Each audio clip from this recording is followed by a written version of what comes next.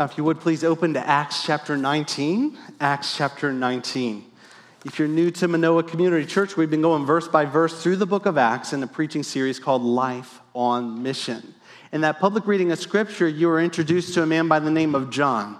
If you're new to the Bible, he is John the Baptist, and he is the very same John that baptized Jesus, as you just saw there. And the Holy Spirit descends upon Jesus in his baptism. The Father speaks over Jesus from heaven as the Holy Spirit descends as a dove and says, "This is my beloved Son, in whom I am well pleased." So at the baptism of Jesus, we get to hear and see the Trinity on display, right? The Father, Son, and Holy Spirit in that moment. And today we're celebrating the sacrament of baptism, or baptisms at Ridley Creek State Park, where we're baptized into the name of the Father, the Son, and the Holy Spirit. Well, in Acts chapter 19, we encounter 12 disciples. And in your Bible, usually when they're called disciples, people are called disciples, you instantly think Christians. You think followers of Jesus. But if you think that today, you'd be wrong, because these are actually disciples of John. These are followers of John. And John the Baptist has been beheaded and dead for 20 years. And yet all of a sudden, Paul makes it back to Ephesus. If you're here last week, he left, said, "Lord willing, God willing, I'll be back." Well, he's back. And just like Apollos had a lot of good theology, but only knew the baptism of John, these guys don't even know about Jesus yet. I mean, they're living literally in a vacuum. And so Paul comes to them and he baptizes them into the name of Jesus, we'll see this morning. And so it's providential. I didn't line it up this way, but I was like, ooh, we're doing baptisms today, and we're seeing a baptism again in the book of Acts. Let's learn more about baptism from this passage. And so I'm going to be reading verses 1 through 7, just limiting our comments today to those first 7 verses with a preaching sermon I'm calling Baptized Into What? ? And so follow along, beginning of verse 1 down to verse 7. I'll read it in its entirety and then pray for us. Verse 1.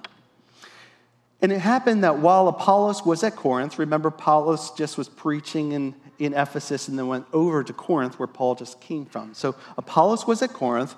Paul passed through the inland country and came to Ephesus. He came back to Ephesus. There he found some disciples. He said to them, "Did you receive the Holy Spirit when you believed?" And they said, "No, we've not even heard that there is a Holy Spirit." And he said, "Into what then were you baptized?" Well, they said, "Into John's baptism." And Paul said, well, John baptized with the baptism of repentance, telling the people to believe in the one who is to come after him, that is Jesus. Well, on hearing this, they were baptized in the name of the Lord Jesus. When Paul had laid his hands on them, the Holy Spirit came on them, and they began speaking in tongues and prophesying. There were about 12 men in all. Baptized into what? Let's pray. Well, Father God, we thank you for your perfect word. We thank you that you have preserved it here in us in sacred scriptures so that we could know what we believe and in whom we have believed. Lord, and I pray if there are any here today like these disciples of John that have gone through religious motions but don't know who they're trusting in, or maybe have done things that point to Jesus and never realized it, Lord, that you would shift our eyes and shift our gaze to what baptism points to as a sign and a seal. And Lord, for all of us who have been baptized into Christ in the name of the Father, Son, and the Holy Spirit, I pray as we look to this scripture that it wouldn't be twisted and used in hurtful ways, but rather we would remember afresh the gift of baptism and the sign and seal it is to the entire world of the free grace of our Lord Jesus Christ. We pray these things in Jesus' name. Amen. Amen. Well, as I already shared in the announcements, we are doing baptisms today. Baptisms are so exciting. They're an exciting time in the Christian faith where somebody makes either a public declaration of their faith in Jesus, or as we see in the book of Acts, sometimes entire households are baptized and entering into the visible church and becoming part of that covenant community, that family of God centered in Jesus Christ. Baptism is one of those things in the church, regardless of which church you go to, we all do baptisms. So in one sense, baptism is something that should unify the entire church. This is something like, okay, we might disagree on some things, but here's something we can all agree on. I should hear some chuckles at that point. Like, ha ha ha. Because if you know anything about the church, we are good at finding things we disagree on and dividing over. And even as we look at this passage this morning, this is the only rebaptism you'll ever see in your Bible. But sometimes people run to this to justify baptizing people over and over and over and over again. In any church, oh, you went to that church, or that guy baptized you? Let's do it again to make sure it sticks, right? If that's your experience of this passage, take a deep breath. That's not what I believe this passage is about. Paul encounters these disciples who are not disciples of Jesus. They're not believers in Jesus. They don't even know about Jesus. He asks them some questions to kind of figure out where their faith is and realizes these guys are clueless. Right? They don't even know who the Holy Spirit is. Right? This is not like Apollos earlier who knew about Jesus and he just was a little bit off on his doctrine of baptism, which, by the way, Apollos was never rebaptized as far as we can tell. They just didn't understand the baptism of Jesus at all. They didn't understand Christian baptism at all. They were using the word baptism, but it wasn't about Jesus at all. And so he asked them this question, which is, well, what were you baptized into? And that's forming the subject of today's sermon. Baptized into what? What is baptism? Yes, that's one question, but what are we baptized into? Because this passage hits that head on. What are we baptized into as believers?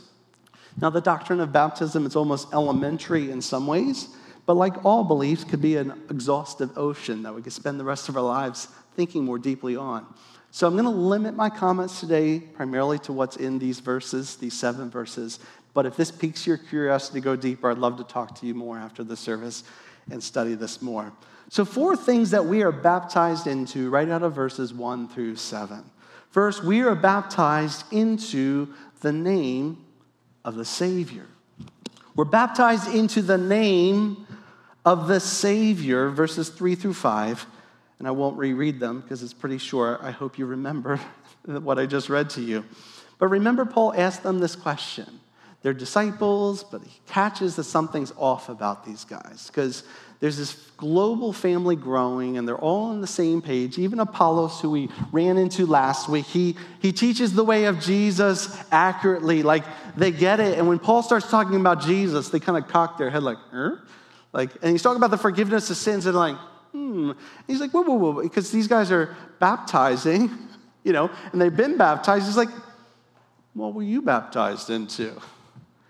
We were baptized into baptism. Isn't that what they says? We were baptized into John's baptism. Oh, baptized into baptism. I got you, right? Like, we don't have faith in faith as Christians. You know that? Like, sometimes you have this Christianity that's kind of like the faith movement. It's like, you just got to believe in what? In belief. Like, you don't believe enough in belief. Well, sometimes we can do that in baptism. Like, what were you baptized into? I was baptized into baptism. Where's your hope? Baptism. Well, baptism's a sign. It's pointing to something. Now, Paul's right, and John the Baptist got this spot on. It's a baptism of repentance. And that's what Paul says.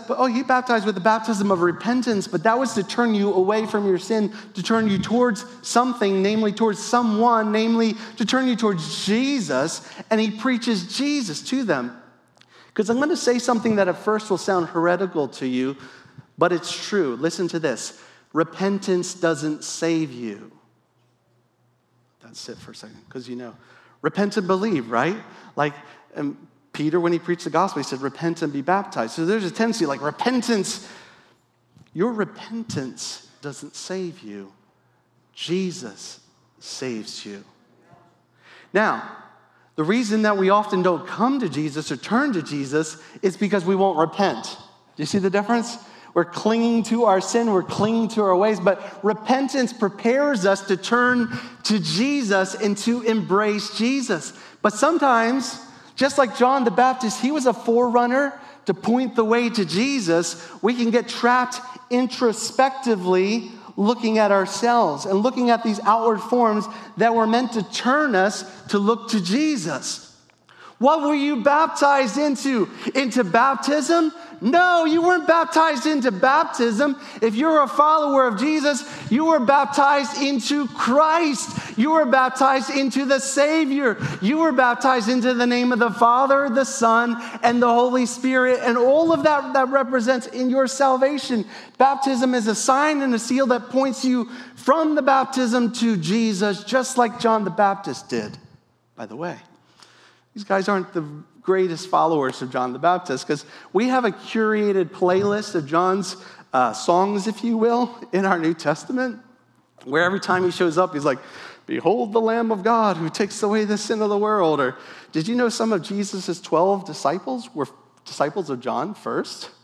Andrew, Peter, they were both disciples of John.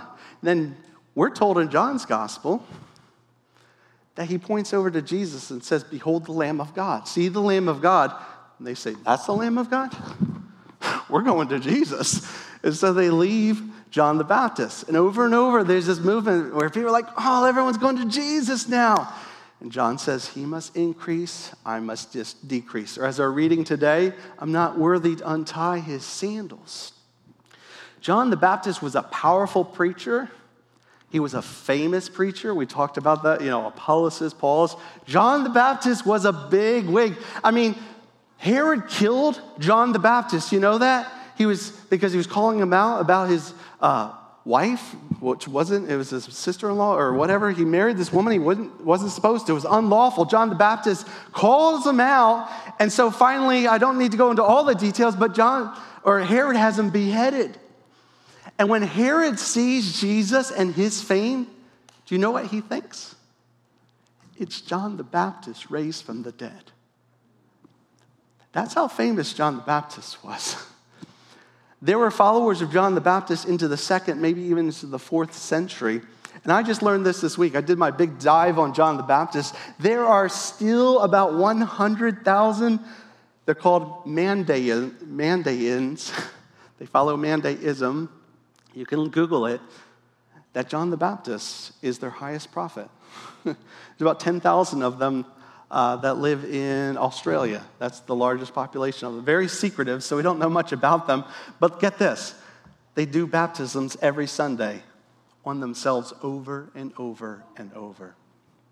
Because it's the main thing they got to do.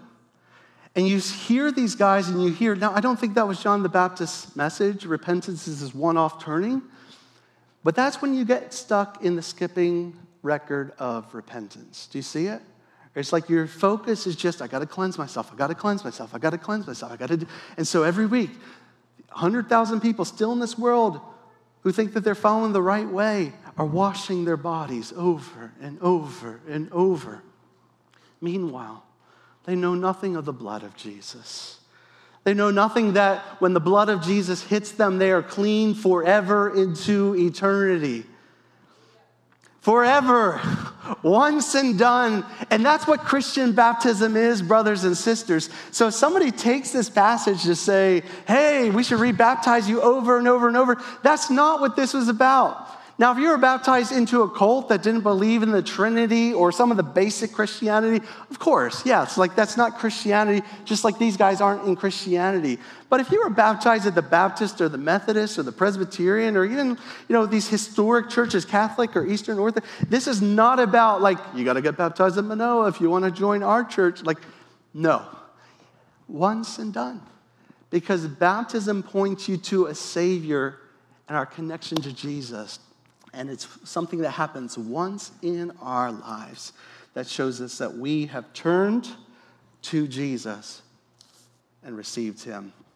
Rock of Ages is a great hymn. I think we're going to sing it next week. But I wanted to read some of the words to us under this first point before I move on. It says, "Rock of Ages," referring to Jesus, "cleft for me.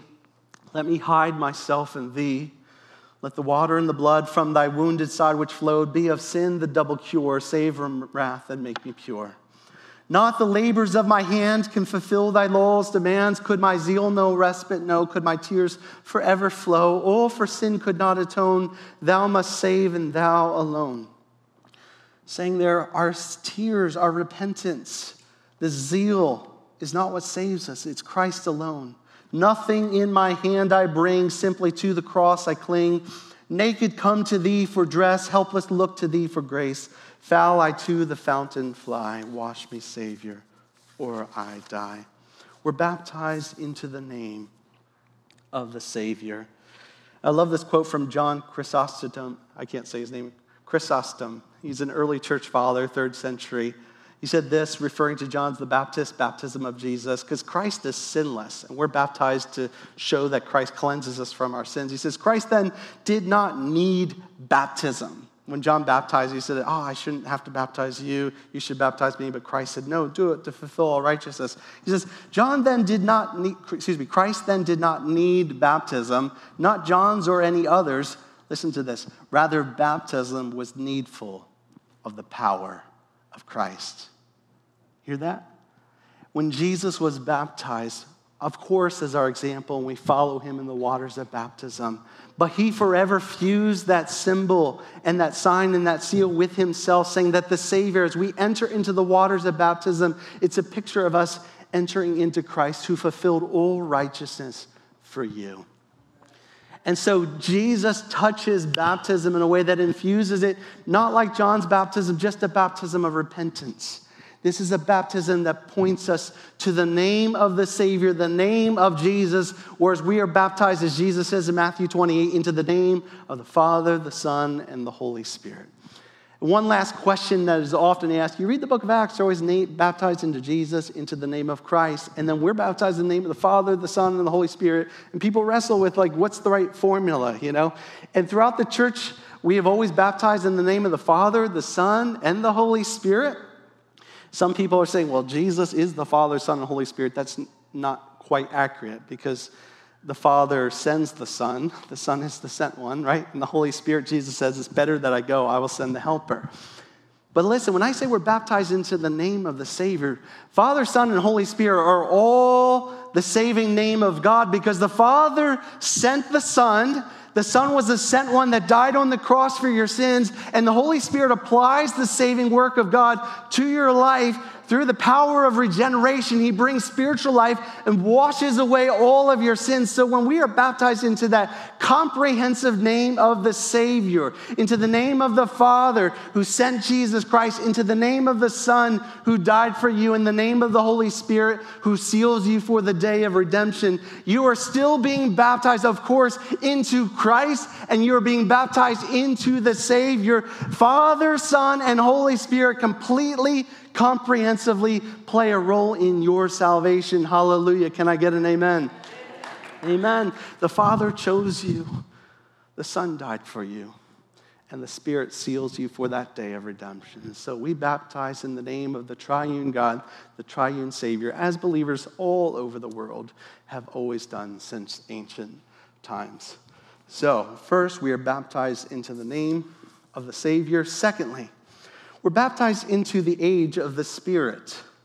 We're baptized into the age of the Spirit. Paul is on to these guys that they're not disciples of Jesus. One, he discovers a little bit later, they don't even know who Jesus is. And so that's a big warning sign. If you're talking to somebody, say, I'm a believer too. Oh, really? What do you believe in? Belief, or God in general. What do you think of Jesus? He's a good guy. No, he is the Savior of the world. Hello, right? So he first realizes they don't understand Jesus, but this is his diagnostic question. Did you receive the Holy Spirit when you believed? And their answer is priceless. What? Who's the Holy Spirit? Never heard of him, right? We never even heard that there was a Holy Spirit. And Paul's like, okay, these guys have some catching up to do here. Now, again, they're not great followers of John the Baptist, right? Because John the Baptist is the one who we have, again, saying, I baptize you with water, but the one who's coming after me will baptize you with the Holy Spirit and with fire. And when Jesus is baptized by John the Baptist, the Holy Spirit descends upon Jesus. We're told he's filled with the Spirit. Jesus goes into the wilderness, then comes back full of the Spirit, goes into the synagogue in Capernaum, opens the Isaiah scroll. First sermon he ever preaches, the Spirit of the Lord is upon me to preach good news. I mean, the Spirit of God, the Holy Spirit, is all over the ministry of John the Baptist and all over Jesus as he's ushered into his ministry. So I don't think these guys were actually trained by John the Baptist directly. This is probably a tad of a whisper down the lane, second or third removed. Somehow the Holy Spirit's message got chopped out of the message. And so these guys don't know about Jesus. They don't know about the Holy Spirit.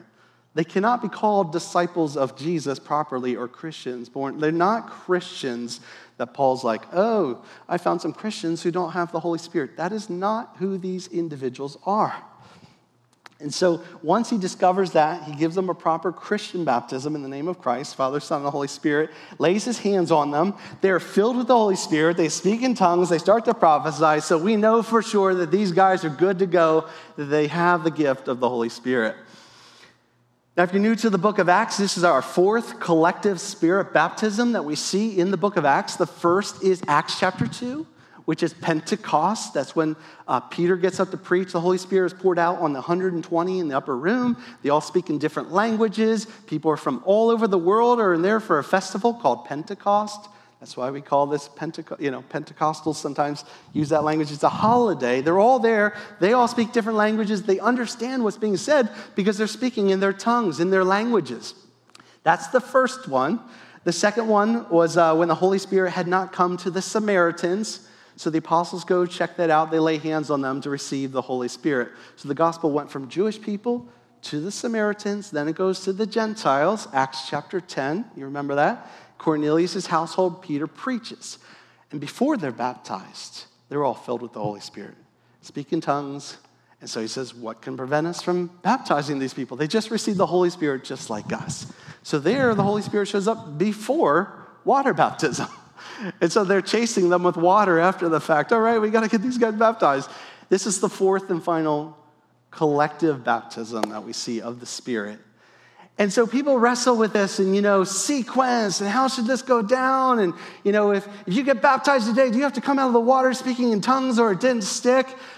Want to rest assured that's not what we believe. Most churches don't believe that. And I've said it before, I don't believe these are Christians who don't have the Holy Spirit. It's not a fair thing to take this, rip it out of context, and walk up to a born-again Christian and say, did you receive the Holy Spirit when you believed?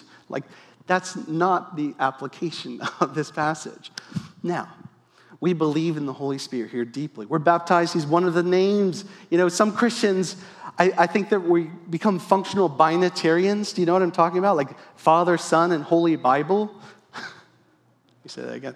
Father, Son, and Holy Bible. You ever been in that kind of church where it's like, we don't talk about the Holy Spirit here. Anything the Holy Spirit does in the Bible, we say that's what Jesus does. We believe in the Holy Spirit here. Amen?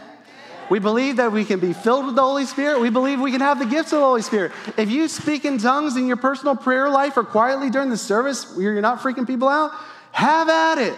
You've heard prophetic words where people come and share something that the Holy Spirit puts on their heart. We believe in the gifts of the Spirit here. We long to see us full of the Spirit here. But there's a tendency to use passages like this and create a two-class Christianity of the haves and the have-nots. Oh, you don't speak in tongues? Oh, we'll fix that. Let's lay hands on this guy until he starts. And if you don't, you can't be a leader here. You get, some of you have been in that world where you get it. Paul says there's a variety of gifts, and we don't all have them. And we shouldn't despise each other and look like each, better or worse than based on the gifts you have. And hear this loud and clear. We believe in the Holy Spirit. I want you to be filled with the Holy Spirit. If you've never had a powerful encounter with the Holy Spirit, we'll pray for that. Hallelujah. And if you have it, I hope you have it over and over throughout your whole life, not a once and done kind of thing. But don't use passages like this to put Christians that don't speak in tongues or don't prophesy in the unspirit-filled category, please. Amen? If you long for the gift of tongues, seek it. God may give it, he may not. That's up to God, not up to me. not up to the elders. He might have another gift for you. But this is not about a two-class Christianity, disciples of Jesus who don't have the Holy Spirit and disciples of Jesus who do. That's very clear from the text. And if anyone ever uses it this way, and it has been used that way often in the church, you hear loud and clear from Pastor, let's hear what I am saying and what I'm not. We all have the Holy Spirit as Christians. We all receive the Holy Spirit when we place our faith in Christ. We all want to seek the Holy Spirit and all of the gifts of the Holy Spirit that he longs to give to us. And sometimes these powerful encounters are personal. Sometimes they're collective in groups. I believe that's clear from our Bibles.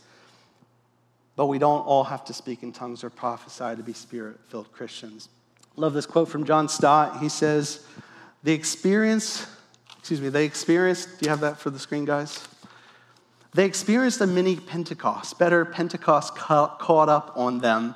Better still, they were caught up into it as its promised blessing became theirs. I mean, Pentecost is catching up to these different groups. And we see first the Samaritans. So it starts with the Jewish people, then Samaria, then to the ends of the earth, the Gentiles. And here's this little pocket of John the Baptist followers living in a 20-year vacuum that gets swept up into the movement of the Holy Spirit here and experience the blessing that Jesus promised, the fullness of the Spirit, the age of the Spirit. Pentecost inaugurated that age, and now we live in that age, church, and that age continues until Jesus comes back. We don't believe the gifts ceased at the closing of the canon. Rather, we pursue the Holy Spirit just like the early church does, which is also why we are baptized into the name, not only of the Father and Son, but of the Holy Spirit. Amen? We are baptized into the name of the Savior. We are baptized into the age of the Spirit. Thirdly, we are baptized into the communion of the saints. We're baptized into the communion of the saints. Paul comes back to Ephesus, and as I said before, he found some disciples, but they're not saints properly. They are not Christians. They're not believers. And at the very end, there were about 12 men in all, we're told, who are folded into the church with the capital C. They are added into the body of Christ, because when you are baptized, it's not only a sign and seal of this, that I have a personal relationship with Jesus, right? Father, Son, that I have a relationship with God. It's also a picture of you being baptized or immersed into the body of Christ, where you are swept up into the purposes of God, into the big capital C church. We're baptized by the Spirit into his body, the people of God, the church. And so baptism is both a personal event, but it's also a corporate event, where that's why we often do them publicly. Now, if there's nobody around and you want to get baptized, it does count. I mean, you don't have to have lots of people around, all right, to make it a valid. It's kind of like a marriage. Like, it's awesome if you get married in front of everybody, but if you do it, if you take the vows, if you follow through with it, you're married whether, the justice of the peace, the only people who are there is solid or not. So it counts. But in general, usually we say marriage is sort of a community event because families are coming together. Baptism is kind of like that, where it's the sense that I'm, yes, in relationship with Jesus, but I'm taking the plunge into the visible church, if you will. Like, baptism is the front door of the church, saying, I am entering into the family of God. I am entering into the communion of the saints, which is also why when we get rebaptized, every time we join a different church, it does violence to the nature of what baptism is. Because baptism is almost like a citizenship and then a passport of sorts, all right? So if you need to travel around, you have to have a passport to prove where your citizenship is from.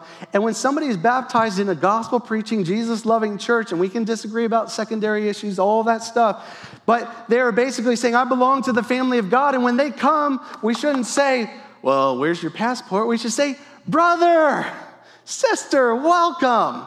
Welcome, because you're already part of the family of God. You can join this little country, this little outpost of the kingdom here, because we believe that there's one Lord, one faith, one baptism.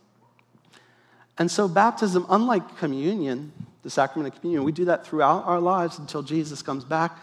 Baptism's a one and done.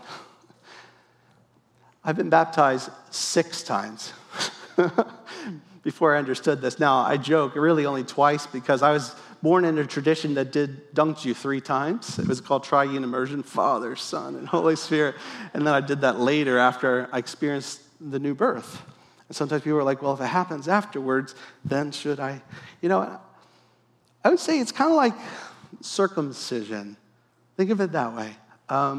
If you're an Israelite and you're circumcised, it is done. Now, the circumcision of the heart might have preceded it or happened after, right? Where you have to actually have that circumcision of the heart. But you can't be uncircumcised. And when you're baptized, it's done. And if you become an unfaithful Israelite, so to speak, well, there's covenant blessings and curses that follow that choice, right? But you're in, all right? And so that's why baptism is a weighty thing. You might be in a really tough marriage, but you're still married, right? So when you decide to be baptized, or when your household is brought into the family of faith, you are in. You are in, and we recognize that regardless of what local church performed that baptism. And these guys here, I said it before, but they're kind of living in a religious bubble. They're in their own little tribe of sorts. They're in this where they don't know about Jesus. They don't know about the Holy Spirit. They're somehow insulated and insular like the last 20 years. Pentecost, never heard of it. Jerusalem, apostles, who? Right? Like all of the stuff we've been studying, somehow this little bubble has been separated where there's these people who long to have a relationship with God living in this bubble.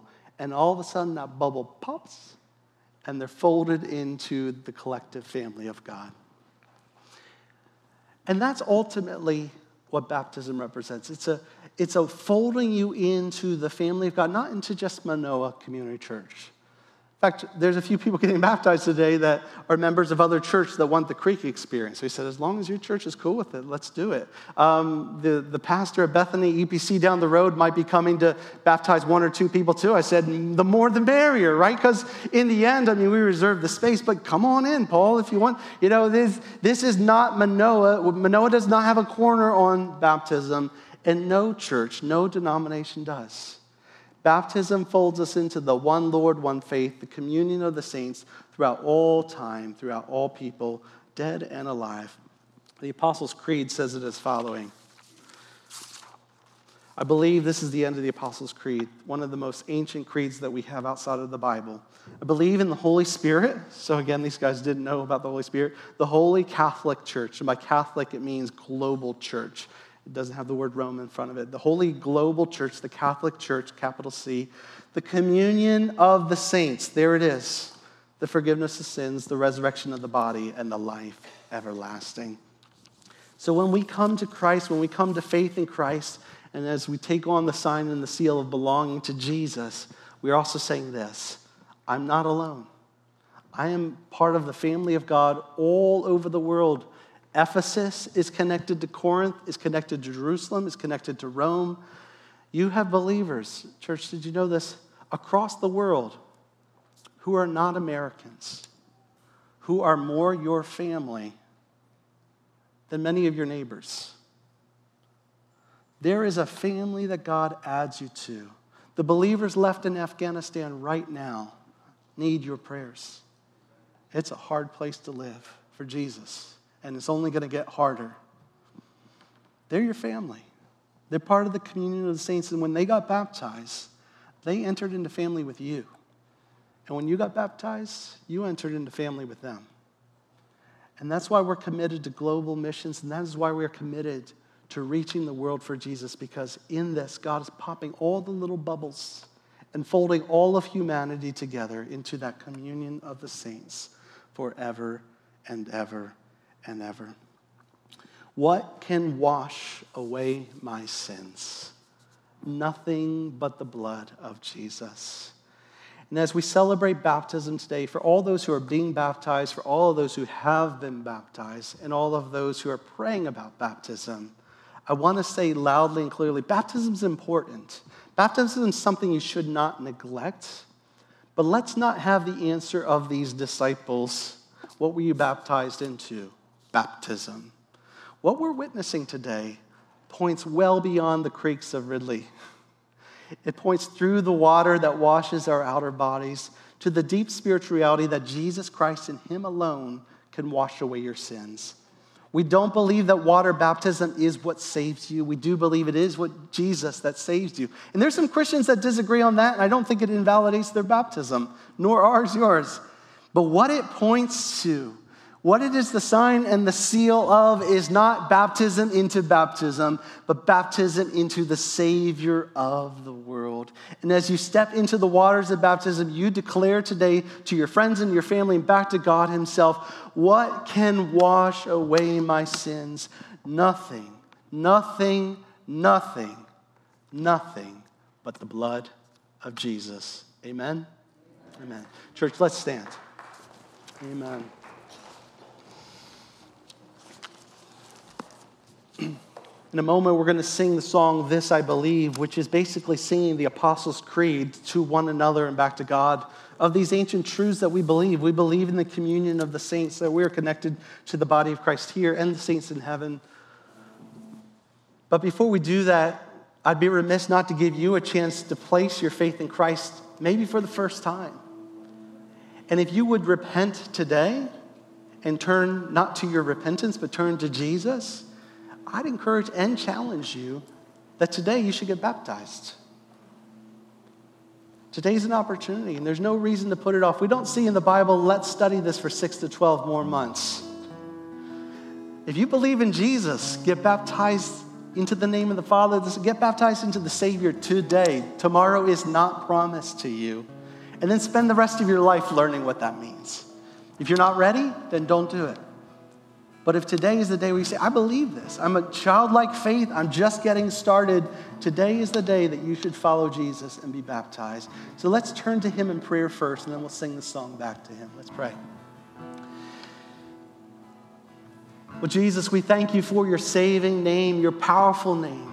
And we thank you, Jesus, that when we were baptized, we weren't baptized into baptism, we're baptized into you, the Savior of the world. That when your Spirit came to us before, during, or after our baptism, doesn't matter, that we have you living inside of us. And so, God, I pray for us that we would be a Spirit-filled church, Lord, that we would walk in the gifts of the Spirit, that we wouldn't be Christians to say, the Holy Spirit who? Lord, that we'd be united with the global church and saints throughout all of time to say that because of this baptism, we are now connected not only to you, but to each other. And if you're here today and have not placed your faith in Jesus, today is the day of salvation where you can do that. Pray something like this. Say, Jesus, today I repent. Today I turn from my sins. But I don't turn from repentance to repentance. Today I turn from my sin to you, the Savior of the world. I believe that you are the only one who can wash away my sins. So today I come to you and I ask you to clean me and to cleanse me.